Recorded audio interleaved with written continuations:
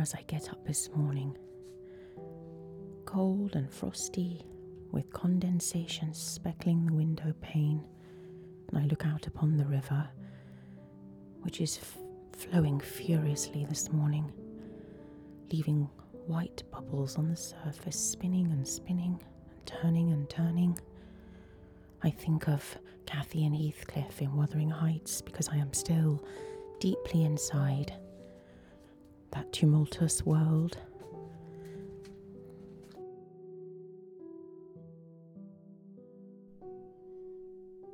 A reading life, a writing life, with writer and teacher Sally Bailey.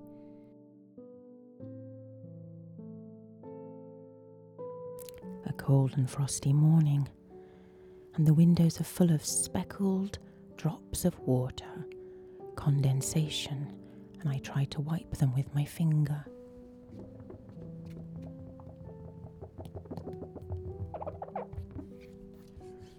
And I wonder whether the windows in Wuthering Heights were full of wet rain, and whether the rain had got in the night, whether the window had blown open.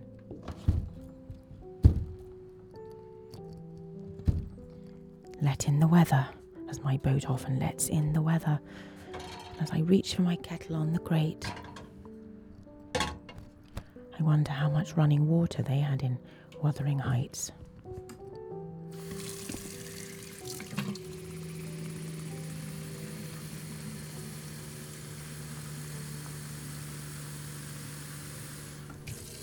I imagine they had to fill water from a well. And how long it took them to make water on the stove. Cathy making her tea in the corner. Cathy and Heathcliff, the servants of Hindley with his foul temper. Did he shout at them in the morning to make tea?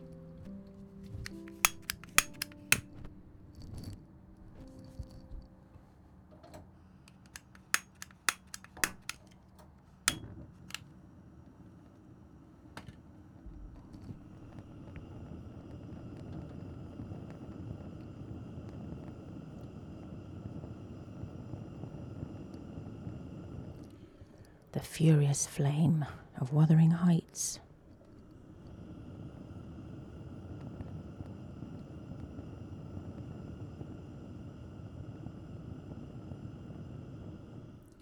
Where I imagine hands are always cold and tempers are always hot and heated and rising to the rafters, to the ceiling. Wuthering Heights, where I imagine hands are always cold. Hands are always cold, and fires. Here is my fire, my stove. Remain unlit, unless ordered by Hindley, who is the first master of Wuthering Heights. The first tyrant.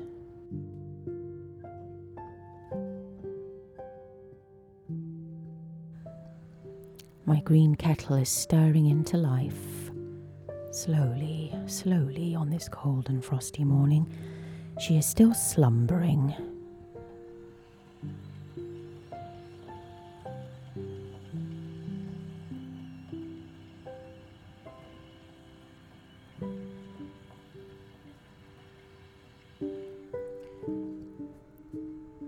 So I will continue to stretch my legs.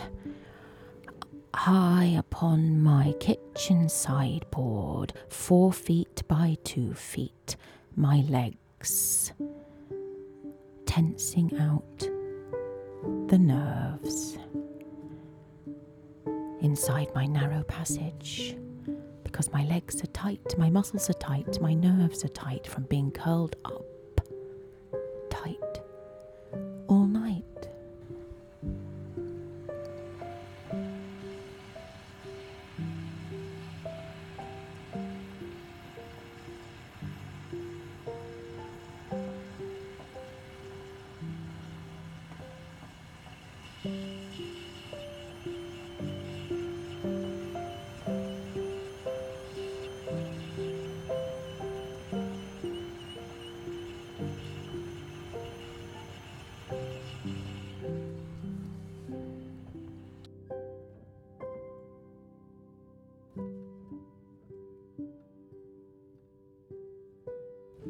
I call these my morning movements.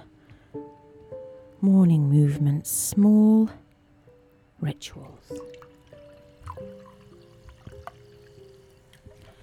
Drinking a cold cup of water first thing, very bracing.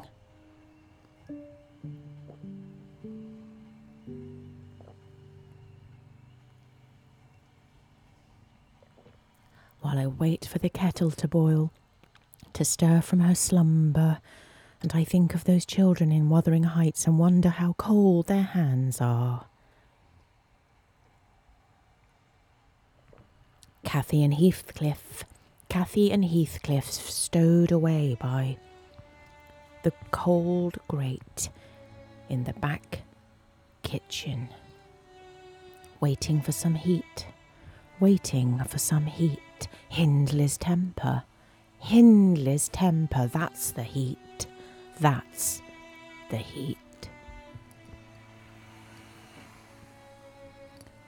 And I stand looking out at the bubbling river.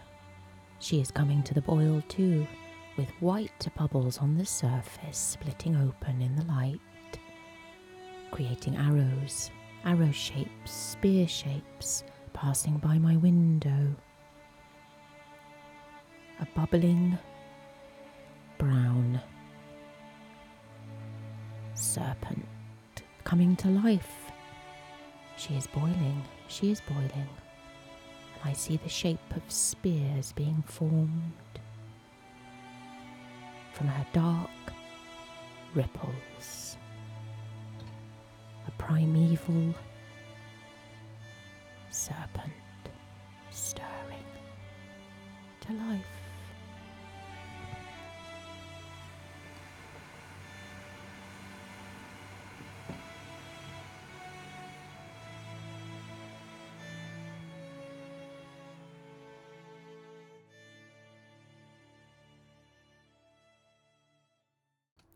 And as I drink my hot tea, I'm going to tell you how it is I prefer to live, if you can mind the sound of my tea, because my hands are very cold this morning.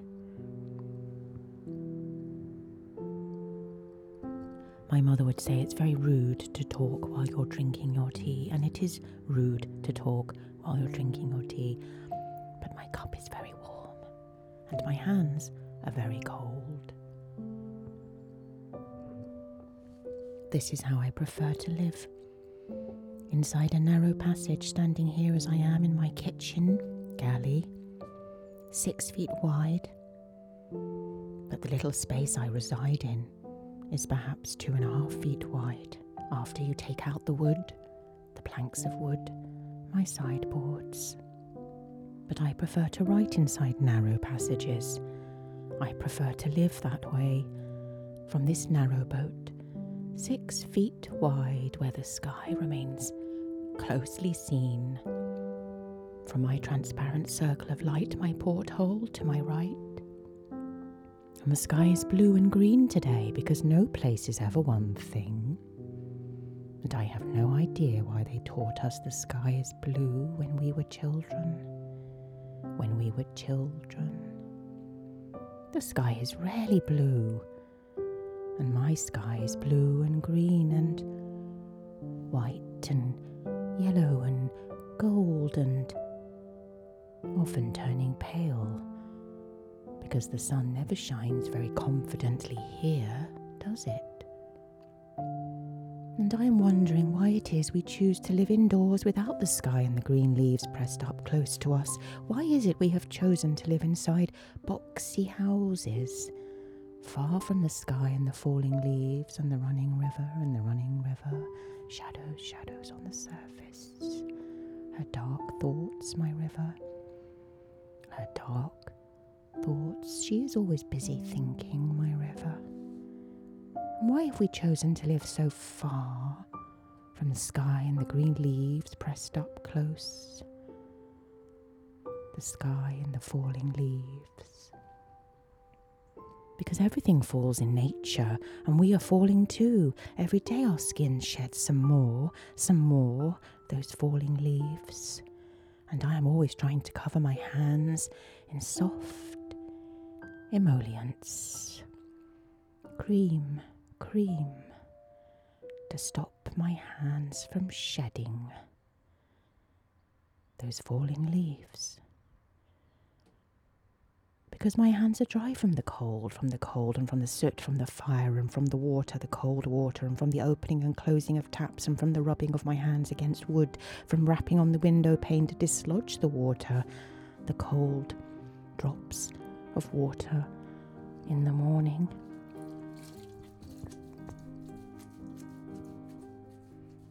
Which I try to displace with hot water from my kettle.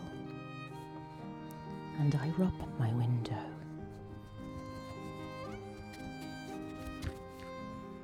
With hot water. To take out the cold. To take out the cold. Falling water down my window pane. And now my hands are cold, and now my hands are wet. But I am surrounded by water and sky, because nothing is ever dry. Nothing is ever dry. And I think of Wuthering Heights as I did as a child when I read her, sitting by the cold grate, wondering how they kept warm, and if they did, and who it was who hogged the fire. And I imagined the ceiling very low, and Heathcliff barging into the kitchen parlour and up the stairs, his body banging against the wall, scraping rough splinters, because Heathcliff's body will not fit within small spaces as mine does here. Back and forth my hips go, back and forth in my narrow passageway, my kitchen galley. I can feel the boat shake as I move side to side within my small space, my narrow passage. But I think of Heathcliff's body, which will not fit inside a small space. All that rage, all that history, unprocessed and undigested.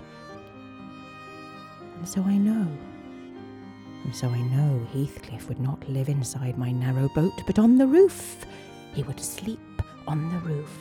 Heathcliff would lie out upon the roof in a tent of his own making, so he could watch the tilt of the stars and call out to the past, whenever he felt the urge of it returning. To Cathy Earnshaw, to Catherine Linton, who betrayed him. To Cathy Earnshaw. To Catherine Heathcliff, as she never became, because Cathy was never his.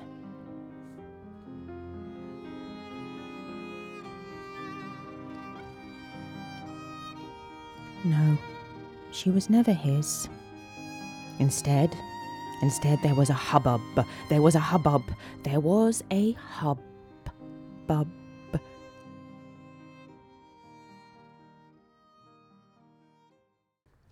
And I rest my leg,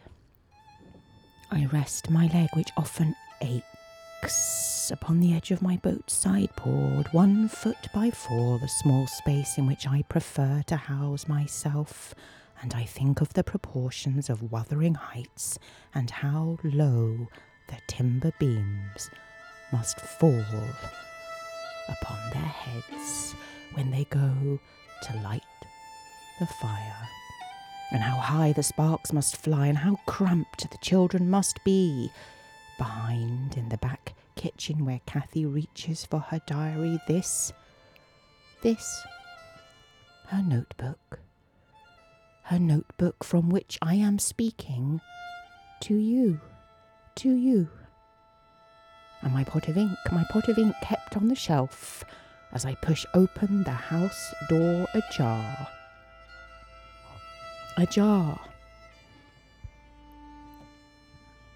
To give myself some light.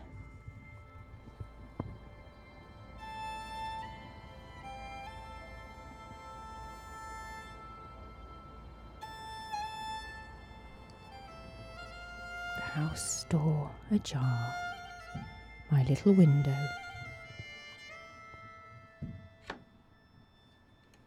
I push her open to give myself some light.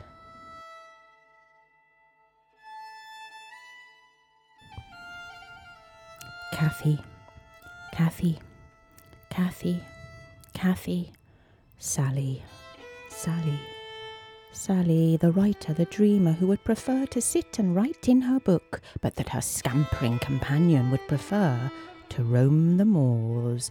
For Heathcliff, the sky above is his shelter, and the moors are his home. For there,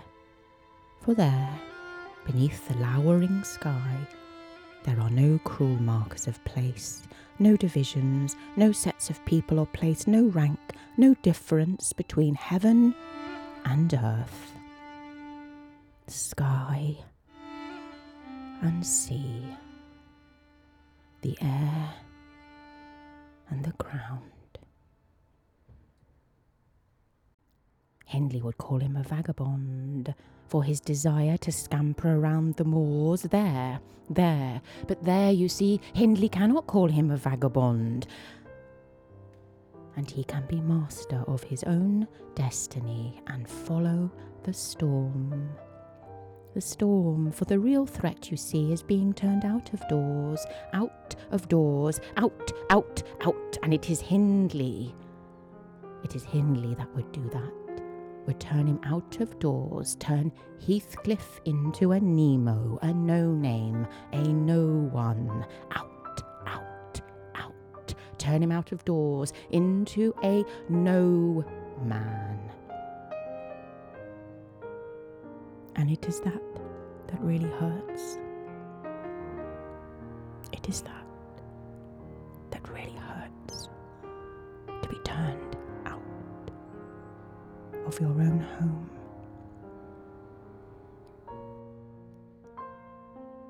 Not the frowning sky itself, and not the rain, and not the knifing wind, but the turning out, the shame, the lowered head, the hands held out, feeling for the unknown future, the foster child. Where does he go now? He has lost his other self. Where does he go now? And what is he feeling for? Feeling for. And I think of Mr. Ramsay, because he does that. Mr. Ramsay, one dark morning, stumbling along his corridor, feeling for his wife. Mr. Ramsay, Virginia Woolf's grieving husband. To the lighthouse. He is feeling for her. Mr. Ramsay, stumbling along a passage one dark morning, stretched his arms out.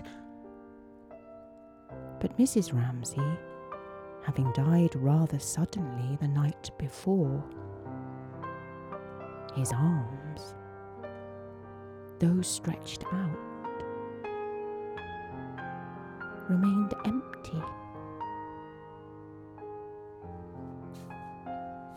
And I stretch out my leg, and I stretch out my leg to feel for. To feel for. To feel for. My next breath. My next breath. And I wonder as I reach my hand out along my narrow corridor at night, or in the morning, as I just have, reaching for my kettle and my cold tap to fill her, how well lit that passage was for Mr. Ramsay, and whether there was a crack of light coming in through the curtains to guide him, and whether his toes were bare or covered in thick cotton, and whether he held a candle in one hand or a lantern. But I doubt it. I doubt it. No. Mr. Ramsay travelled alone down that dark corridor, pressed in only by his dreams, feeling for his beloved wife, whose figure dances before him, a blithe spirit. Not lost, but found. Not lost, but found. For Mrs. Ramsay has found her way home, as all maternal spirits do as they go wandering for lost children across the moors, which funnels down as the wind does into that corridor of grief. 6 feet by 4, 2 feet by 2 if you take away the wood. It is very narrow down here. Very narrow. Very narrow along this corridor. You have seen it. You have been down there surely, and the light was coming up. The light was coming up when you felt your feet upon the cold stone floor beneath along that cold corridor of grief. Frozen the floor was, frozen, frozen. The tomb where you kept feeling for all those buried beneath you and all those still to come. But you know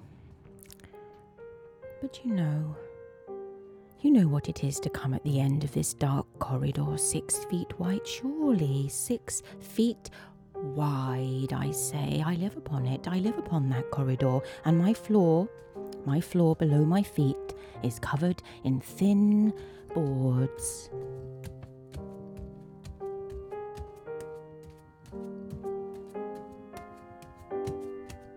And I tread the boards, and I lean down, and I tread the boards, and I lean down, and I tread the boards, and I pull them up. I pull up my boards, my thin wooden boards. I pull up the boards, and I see the ghosts of my ancestors laughing and dancing down below, down below, down below. Because there is a place called paradise. It is just we dare not let it in to this life. We dare not let it in.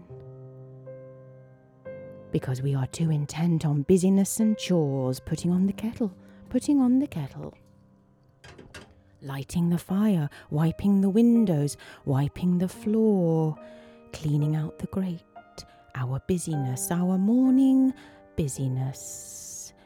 We are too intent on busyness and chores, leading to what? To significance, our great significance. Why, of course, our significance, we believe. But I am not so sure. I am not so sure all of this rushing around and doing and filling in those lines upon the calendar and in our diary. What day is it today? What day? Monday, Tuesday, November. It was just All Saints' Day. The other day. All that filling in of boxes and sorting of boxes, of days gone by and jobs done and the children done and the husband done and the prizes got and the shiny medals garnered. And the books, all those books I write, lined up upon the shelves. Where do they lead? Where do they lead?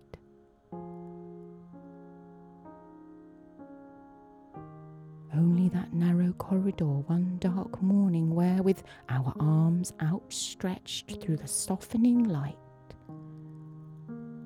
we begin again to see what it is we had never done, what it was we left undone. Love, love, love. We left love undone because we were too busy passing it by as we stepped over and passed on towards our busyness. So many busy mornings spent, so many spent and passed on and by as we grabbed and clutched at hats and coats and bags, spilt out upon the floor. Who left that there? Who left that there? Was that you? Was that you? Did you do that? While love sat in the corner and waited patiently, like little Jack Horner eating his pie, wondering what all the fuss was about. As we stepped by.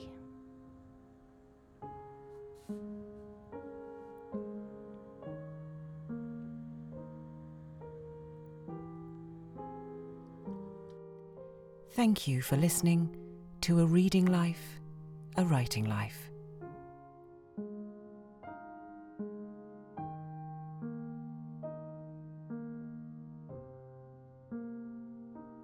If you've enjoyed this podcast, please like it, give us a review, or mention us to friends or on social media. Thank you.